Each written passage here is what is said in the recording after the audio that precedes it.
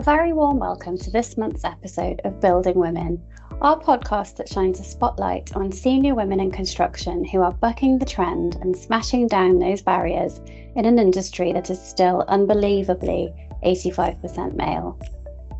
Today, my guest is the very lovely Nicole Geoghegan, General Counsel and Company Secretary at Costain Group and General All-Round Superwoman. Nicole joined Costain in 2022 from HS2, where she was also GC and COSEC for 6 years.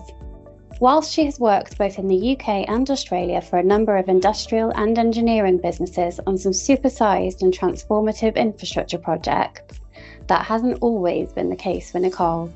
Later we will hear about her upbringing in New South Wales, Australia, and how that has contributed to her career success, and her unusual side hustle where she rescued, refurbished, and ran a successful pub business with her family, all whilst working full-time as head of legal for an Aussie oil and gas contractor. I really enjoyed my chat with Nicole, and I hope you will too. Nicole, welcome to Building Women. Julia, thank you so much for having me. I really am welcoming this opportunity to, have a chat about my career journey so far, which is a little bit unique in certain respects. It is. Thanks very much for joining us. So, you were born and you grew up in New South Wales, Australia, as people might be able to pick up on the accent. Tell me about that and a little bit maybe about your parents. Yeah, of course. So my Aussie accent has definitely not left me, I'm afraid. So I am from Hunter Valley in New South Wales in Australia.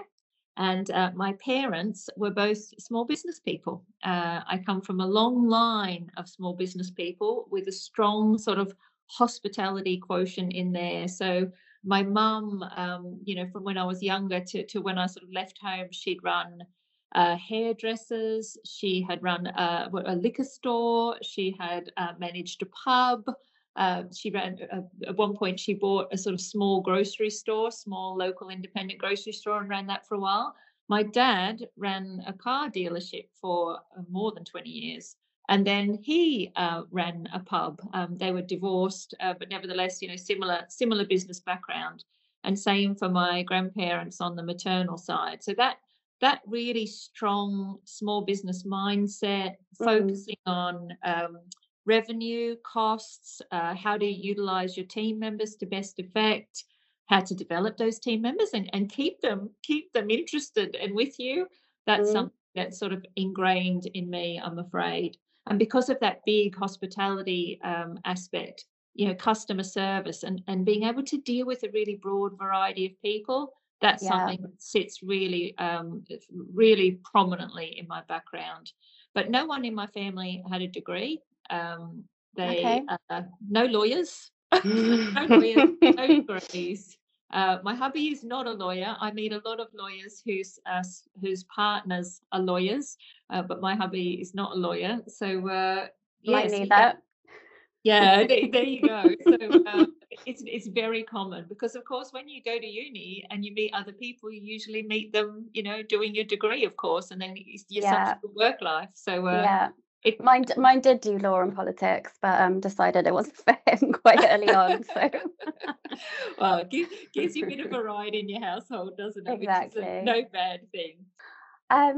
So, as I've kind of touched upon in my intro, you have quite an unusual career journey. It kind of, I know from our first chat, it started off quite traditionally, and then you made that unusual move. But you have kind of already hinted on your family background in pubs and small businesses, so perhaps it might make more sense in the context now. Yes. So yes, I did start. So my first couple of years were at a sort of equivalent of a magic circle firm in Sydney. And after a couple of years, Sydney property is so expensive, Julia. My husband and I, he wasn't my husband then, he was my boyfriend, but we'd moved to Sydney for sort of my first job out of uni. And we were looking for, somewhere to live, and it was just debilitatingly expensive. So we decided that it was a great solution to our conundrum to move overseas to London and, get a fabulous job and kind of make our fortune. That was our sort of grand plan. So we bought this apartment that was only half built at the time that we sort of committed to it, and we Mm. moved to London. And our plan was to pay off this, apartment once it was built using London jobs. It's And so funny, isn't it, now? Because people do that the other way around. So you get people yes, leaving the UK to go to Oz, like my sister, to make their fortune over there. that's exactly right. So this Mm. is sort of more than 20 years or so ago now, and we'd only planned Okay. to stay for 2 years. But I Mm. got this fabulous job for a PPP company. That's public-private partnership. I've got to make sure I don't talk acronyms. Called Tube Lines, and Tube Lines was a tremendous company that was a special purpose vehicle. Was formed to fulfil a contract for London Underground, maintaining and upgrading certain tube lines on the tube network in London. It was an extraordinary role, and Mm. I was very lucky to start work there. Still to this day, it's one of the best companies I've ever worked for. But I was there for quite some time, and 6 years in the end. And I'll sort of come back to that a little bit later. But our nieces and nephews were starting to arrive on my husband's side in Oz, and in the end, we'd sort of away for 6 years. So we decided to head back to Australia. And I took up a role as head of legal in a professional services company called GHD. Mm. Not the hair company, Julia, the I did think professional, that. yes, multidisciplinary services sort of engineering company, a bit like Arup and AECOM, I guess. And Okay. I was there for 4 years, and then I actually moved out of Sydney to back to the Hunter Valley permanently to work for a coal freight company. And look, while I was there, it was very interesting. But after 2 years there, my Mm. husband bought a pub, and I ended up doing quite a lot of hours in that pub while I worked part time in an oil and gas head of legal role. So there was a time there, I think it was probably 2 years in the end, where I just worked all the time, all the time, Julia. This is what I mean about Superwoman. I just don't know how you did it. So, head of legal, these sort of roles, that sort of level of a role alongside running and refurbishing and promoting a new pub business. I just don't know how you did it. Well, it wasn't the original plan. So, I mean, you heard earlier, both my family and, as it happened, my husband's family had a long background in pubs. So it wasn't as sort of Okay. strange as it sounds. But the original plan was that my husband, his dad, and his brother bought that business. And my Mm. husband was going to leave his financial planning job and go into the pub with his dad and brother. But completely unexpectedly, and it's the only time this has ever happened to me, and it was such a confronting, horrible experience. But I got made redundant from Mm. my coal freight role. The company was seeing serious issues with the coal market, and they decided to merge with one of their other subsidiaries. And it was a sort of last in, first out basis. It wasn't personal to me, although it felt very personal at the time. So rather than my husband leave his job, he stayed in his job, and I went and did his role in the pub for a good 6 months while I didn't do any legal work.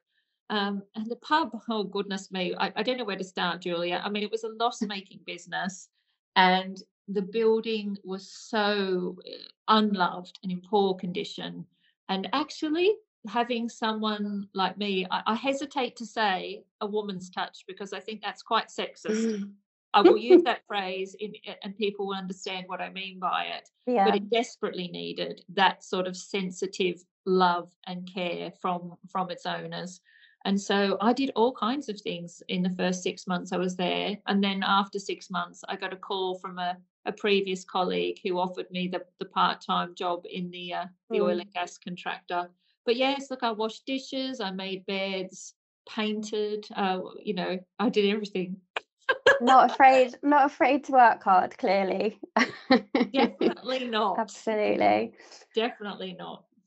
So you're back in Oz, obviously, but you're not there now. So how did you end up back in the UK? Yeah, so we were working the pub for 2 years while I was working for the oil and gas contractor. And when I got made redundant, I had put my name on one of those sort of search services. I think it's called Indeed. I mean, it was just many years ago now. And Okay. into our sort of second year in the pub, I got this sort of pop-up from Indeed, which was advertising the HS2 General Counsel and Company Secretary role. Wow. And when an opportunity like HS2 Mm. presents itself, someone like me just can't resist the challenge, Julia.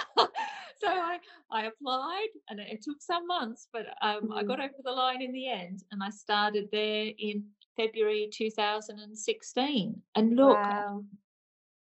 it's the fact that you can walk around, well, not walk around, but travel around now, and you can see the assets Mm. being built. And that journey since February 16 is quite extraordinary. When I arrived there, it was very much in setup mode. I mean, I used to work sort of 5 days a week in the office, and I always worked a day on the weekend. And of course, for me, that was a day off, because I was sort of used to working 7 days a week, and so that felt Yeah. great that I got a whole day off.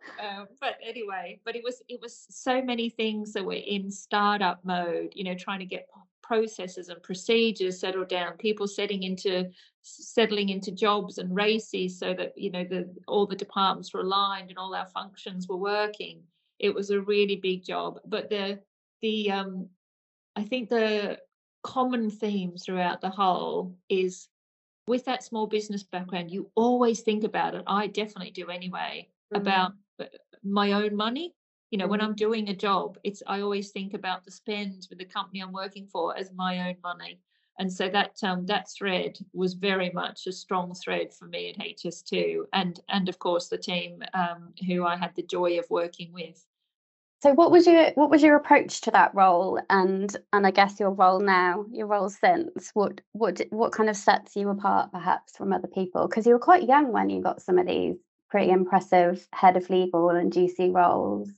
Yeah, so when I was working for the public-private partnership company called Tube Lines, that was my first head of legal role, and I think I was 27 or 28. It was Wow. quite young. I was Really quite young. inexperienced, Julia, but Mm.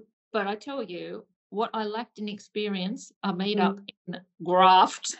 I worked my butt off. And maybe, you know what, maybe because I wasn't so experienced and I had the background that I did, that it was actually okay for me to go out to my colleagues and say, what do you need from this legal function?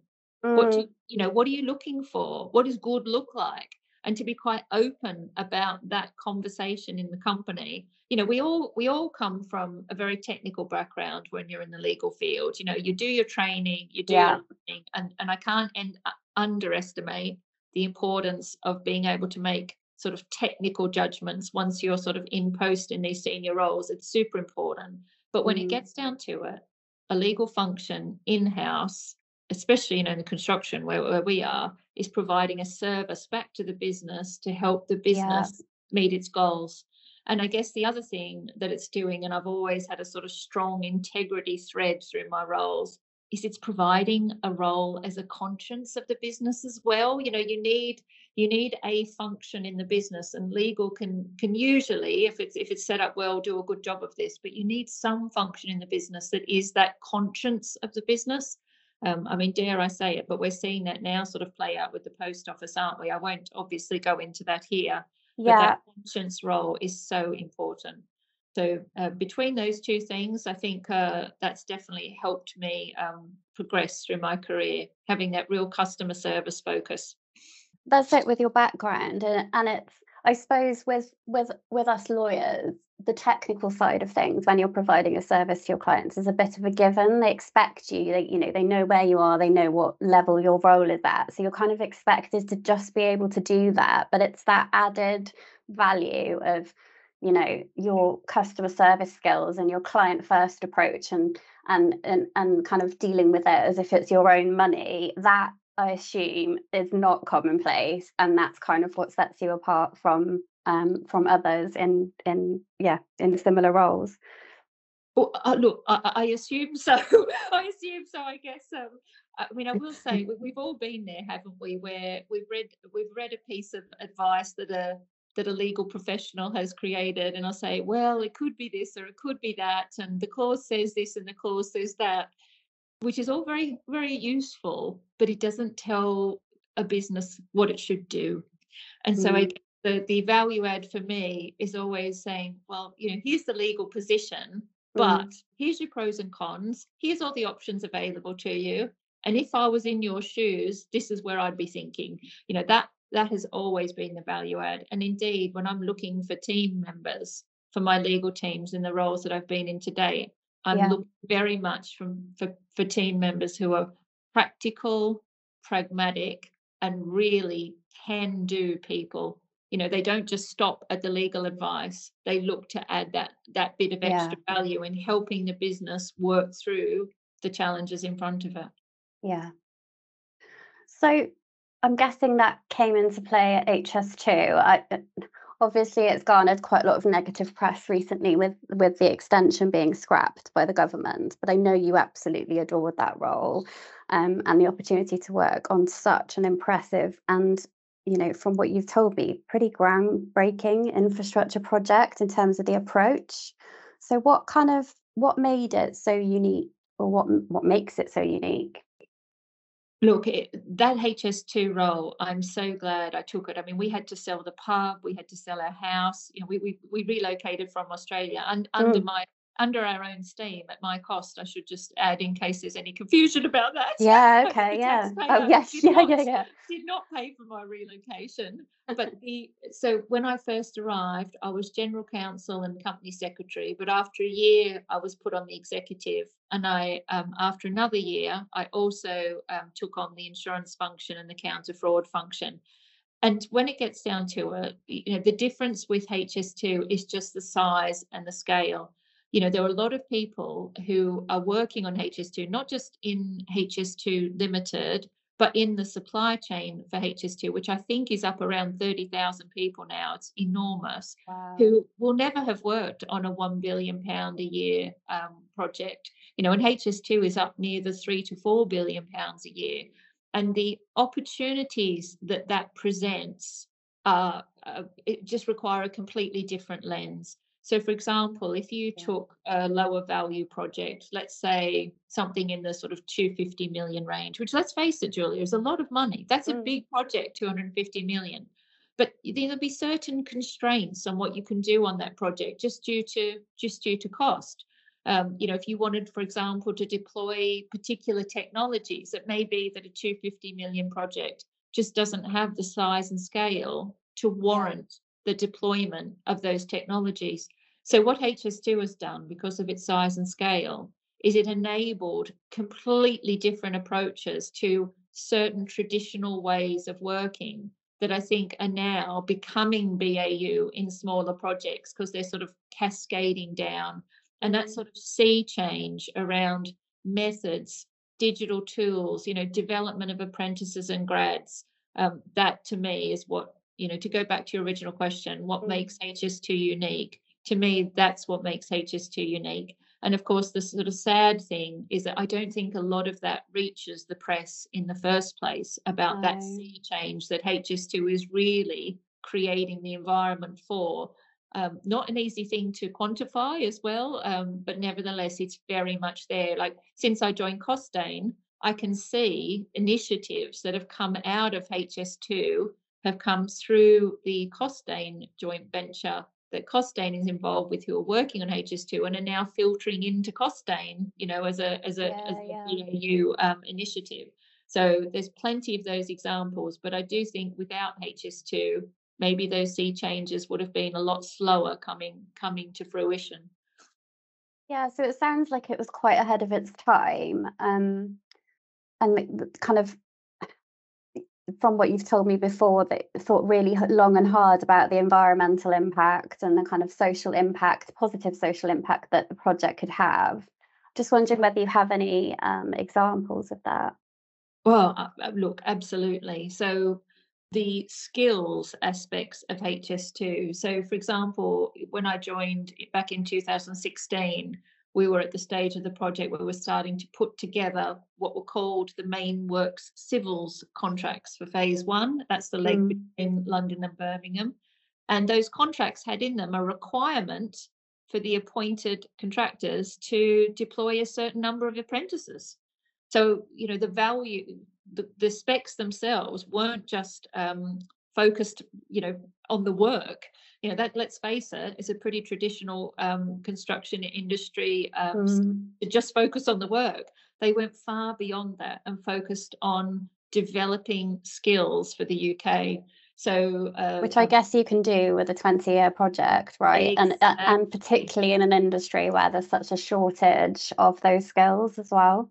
That's right. So the project recognised very early, even before I joined, that if they didn't create an environment for skills development, there would not be enough personnel in industry in the UK to actually do the project. Yeah. So there were 2 high-speed rail colleges that were commenced. This was some years ago now. They've now morphed and matured into infrastructure colleges, and numerous individuals have gone through the training that those colleges offer and gained skills because of it.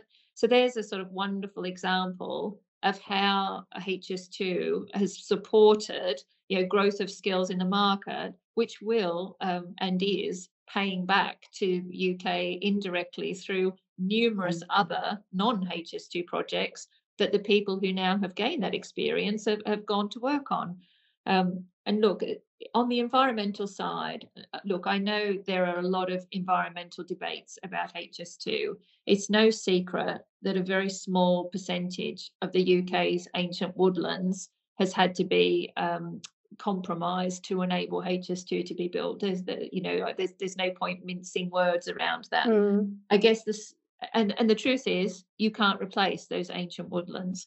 I guess the saving grace is that HS2 is a low carbon form of transport. That's one of its primary benefits. The effort and cost to taxpayers that's been taken to try and protect the environment as much as possible. So I can give you an example. There was a particular ancient woodland not far from Birmingham, at the northern end of phase 1. And it was prescribed through the legislative process many years ago that that section of the route would have a tunnel put in rather than the ancient woodland being destroyed by the HS2 railway. Now, the cost to taxpayer of what is basically a 2-mile tunnel is a huge cost, but it has saved that ancient woodland. So there are a lot of constraints and a lot of important constraints put on HS2 during the legislative process to ensure that when the assets were built, they would be as protective of our environmental assets in the UK as much as they could be. I have seen, Julia, bug hotels. I have seen bat tunnels. I've seen it's absolutely fascinating. And again, it's unfortunate that a lot of the public don't get to sort of have visibility of what efforts are actually taken, because they are extensive. Covered tunnels, so that instead of just having a cutting, you have grass over the top, so that your environmental impact is less. I know it's not restoring some of those wonderful trees that have had to be removed, but hopefully it's making it tolerable. Changing the topic of conversation slightly away from HS2, so bringing us up to present day. What excites you about your role at Costain, where you are now? Oh, yes. Well, look, when I left HS2, Julie, I was so tired. I'm not surprised with all of those roles that you named. It's very unusual for someone to spend 6 years on a project. People tend to spend shorter stints of time. I was really tired. I left without another job, which I know is quite a risk, I guess. But I was very lucky. I got approached by Costain a couple of months after I'd left HS2. And look, when you look back, I guess, I've never planned my career, but it just so happens that when you look at the roles I've had, they've gone all the way from the sort of professional services aspect, at the start of a project, through construction, even into sort of maintenance, refurbishment, operations. When I was at Tube Lines, the public-private partnership, that was an operations company. So my experience set had sort of spawned the whole life cycle, I guess, of an infrastructure asset. And Costain presented a really good match for that. They weren't purely civils. They operate in a number of sectors. And unlike a number of the sort of tier 1 constructors in the UK, They do a lot of construction. It's still the core part of their business, but they also offer skills and expertise in the front end of a infrastructure project, and in the operations and maintenance side, and indeed, the decommissioning, that whole life cycle. So Yeah, the yeah, fact yeah. that it was a good fit for my, all of those skills in the round, that was what was really exciting to me. And they didn't want me just to be a lawyer. The role that I took was a general counsel and company secretary role, but it was a role on the Costain executive team. And Hmm. I attend all the PLC board meetings for Costain. So it gives me an opportunity to contribute, not just in the legal sphere. That was a very important feature for me as well. Yeah, fab. What on earth is your secret? Because I know when we first met, you said you don't get stressed. Is that right? Yes. I don't mean to kill you, but That I blows my definitely, mind. I With very everything you've rarely said that you've done, it just, yeah, mad. I very rarely get stressed, because I Wow. just think, I don't know, it's just my DNA. I've never been a person who gets particularly stressed. Um, I'm very fortunate in that I try and do my best. And I think if Mhm. I have done my best and I'm satisfied that I've done my best, I can't offer any more. So I figure there's no point getting stressed about something that I can't give. If I'm confident I'm giving my all, then that's it. That's such a healthy attitude. And actually, that is right, isn't it? A lot of the stress comes from perhaps having expectations that are a little beyond what you're able to achieve. And as you say, my mum's always said that to me. As long as you've done your best, That's right. um, yeah, Exactly. And, like, I like my work. It is work. Of course it is. It's not like sort of sitting at home and reading a book, but I like it. I like doing it. I like the satisfaction that I get out of it. And if I look back at sort of the 20 to 25 years, I've been in and around the construction industry. I mean, if I mm, look back to when I was at Tube Line, so that was from 2001 to 2007, I was mm, senior leadership team then. And I remember we'd have, senior leadership get-togethers sort of twice a year, and everyone would sort of bolt for the loo at the tea break, and there was four women in a my group God, of about 80 to 90 senior leaders. wow, We used to laugh that we didn't have to line up to go to the toilet. that doesn't even feel that long ago. Well, it isn't. And if I did Mm, that same straw poll now in mm, any sort of largish construction companies, you just simply wouldn't see anything like that ratio. So the truth is, there has been enormous progress, in that last 20 to 25 years.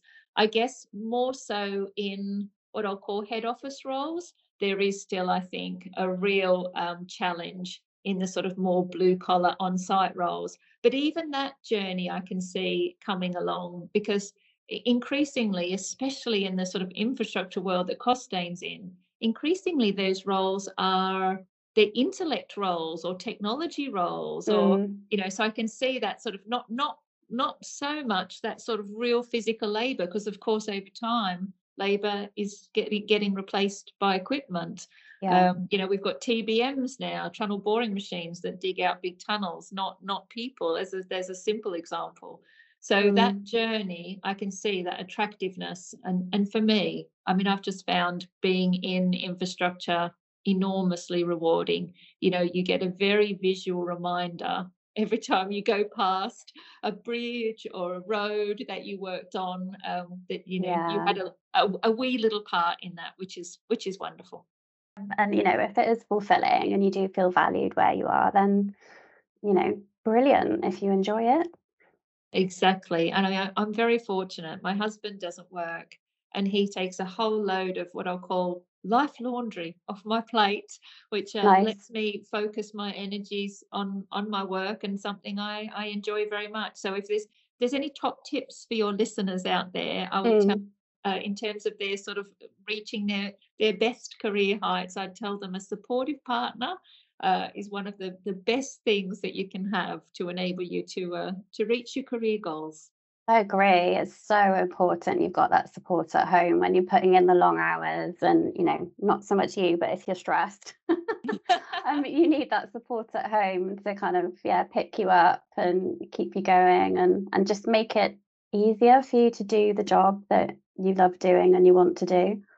Yes, I've got this theory, Julia, that we've all got a Mm. certain amount of energy, and of course, we all choose where we want to put it.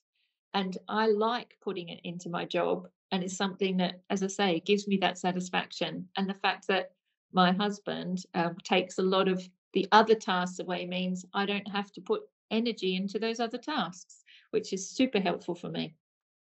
Finally, a bit of a fun question I ask every guest at the end of the podcast. So, what book would you recommend to our listeners as a must read and why? Oh goodness. So I read a lot, all fiction, because I find, Hmm. that whole escape thing going on. I quite like. Same, nice. But I absolutely love The Fountainhead by Ayn Rand. Okay. If you've never read it, she almost espouses this sort of philosophy of, it's a fiction book, but she espouses this philosophy of the person as sort of a unit of labor, and that you only sort of get satisfaction from your life if you sort of contribute to the extent of Mm. full potential. And I love that. And so I won't ruin the ending for you. No spoilers alert on in this discussion, but it is well worth a read. And look, I couldn't possibly constrain my recommendations, Julia, to one book. Anything by Hilary Mantel, like the Wolf Hall series, I could read those over and over. Colleen McCulloch, an Australian author that wrote The Thornbirds, she was wonderful as well. So Julia, Thank what you. a lovely conversation. Thank I you so much know, for I've having me. enjoyed it so much. Thank you so much for coming and taking part in this so freely. So, thank you very much.